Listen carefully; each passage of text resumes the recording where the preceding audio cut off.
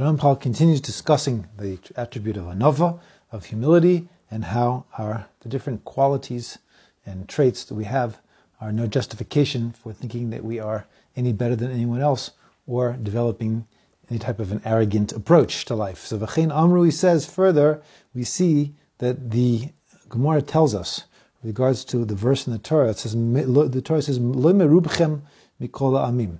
When it says that Hashem loves the Jewish people not because they are greater than all of the nations. So it seems to be, the simple meaning would be they're not greater in number, meaning they're not exactly like the Chinese. It's not a billion Jews. There's a very small number of Jews. But the Gemara explains that what Hashem is saying in this verse is he says that Bonai says, my children, Ani choshek bachem, says, I desire you. Okay, we, the Jewish people are beloved to Hashem and find favor in His eyes, because it says, Shafilu kishani mashpia lachem gedula. Even when I give you greatness, I enable you to achieve greatness, to reach tremendous heights, and that includes both spiritually as well as the tremendous physical bracha that Hashem promises the Jewish people when they walk in the ways of the Torah. It says, "Atem ma'atim atzmechem lefanai." No matter how great I make you, you make yourself small before me. Nasati gedul la'Avram, I gave greatness to Avraham. So what did Avram say when he described himself? Avram in the Chumash, he says, "Va'anochi ofer ve'efer." He says, I am dust and ashes. Nasati gedul la'Moshe v'Aaron. Hashem says, I gave greatness to Moshe and to Aaron. And how did they describe themselves? Va'anachnu ma. And they said, we're nothing. Nasati gedul David, I gave greatness to David, King David, David HaMelech. And what did David HaMelech say about himself? He said, Anochi soy la'as v'la'ish. I am a worm and not a man. So you see here that these are the people who reached the greatest heights, both in terms of spiritual things as well as the tremendous physical bounty they were given. And they did not take it as a justification for becoming arrogant, but really they realized that they were really nothing, which of course brings up a very important hashkafic point, the way that we're supposed to look at ourselves, because different generations have different challenges. And I think that the time that we're living in, really the challenge for most people is probably the other way around.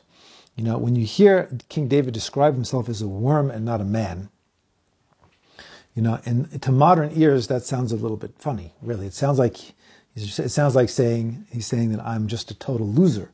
And the problem with that is really one of the big challenges of our generation that we're living in, is the people, I think, walk around very much with the sense of that I am a loser, I am no good, I am worthless. If people knew what I really was, everybody would hate me.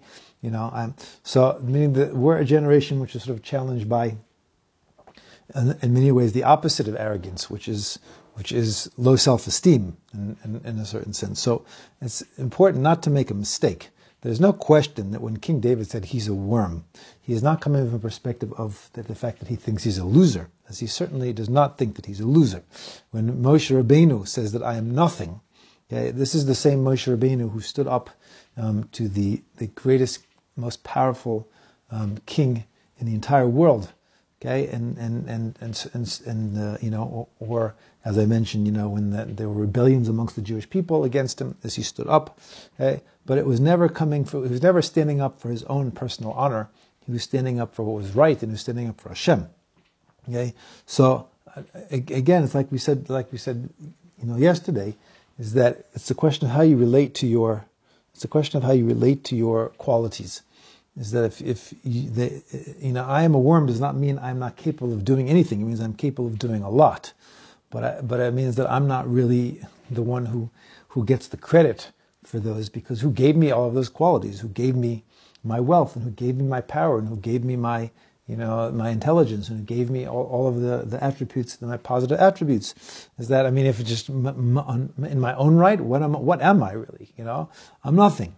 Okay, but that doesn't mean I'm worthless. That doesn't. Okay, so it's an interesting balance that one needs to keep. Meaning, one needs to develop a healthy sense of self-esteem and know that we have tremendous value, and that we are in B'Tselem Elokim, we're made in the image of God, And therefore, the value of a human being is inestimable. There's nothing more valuable than a human being, okay, and tremendous worth.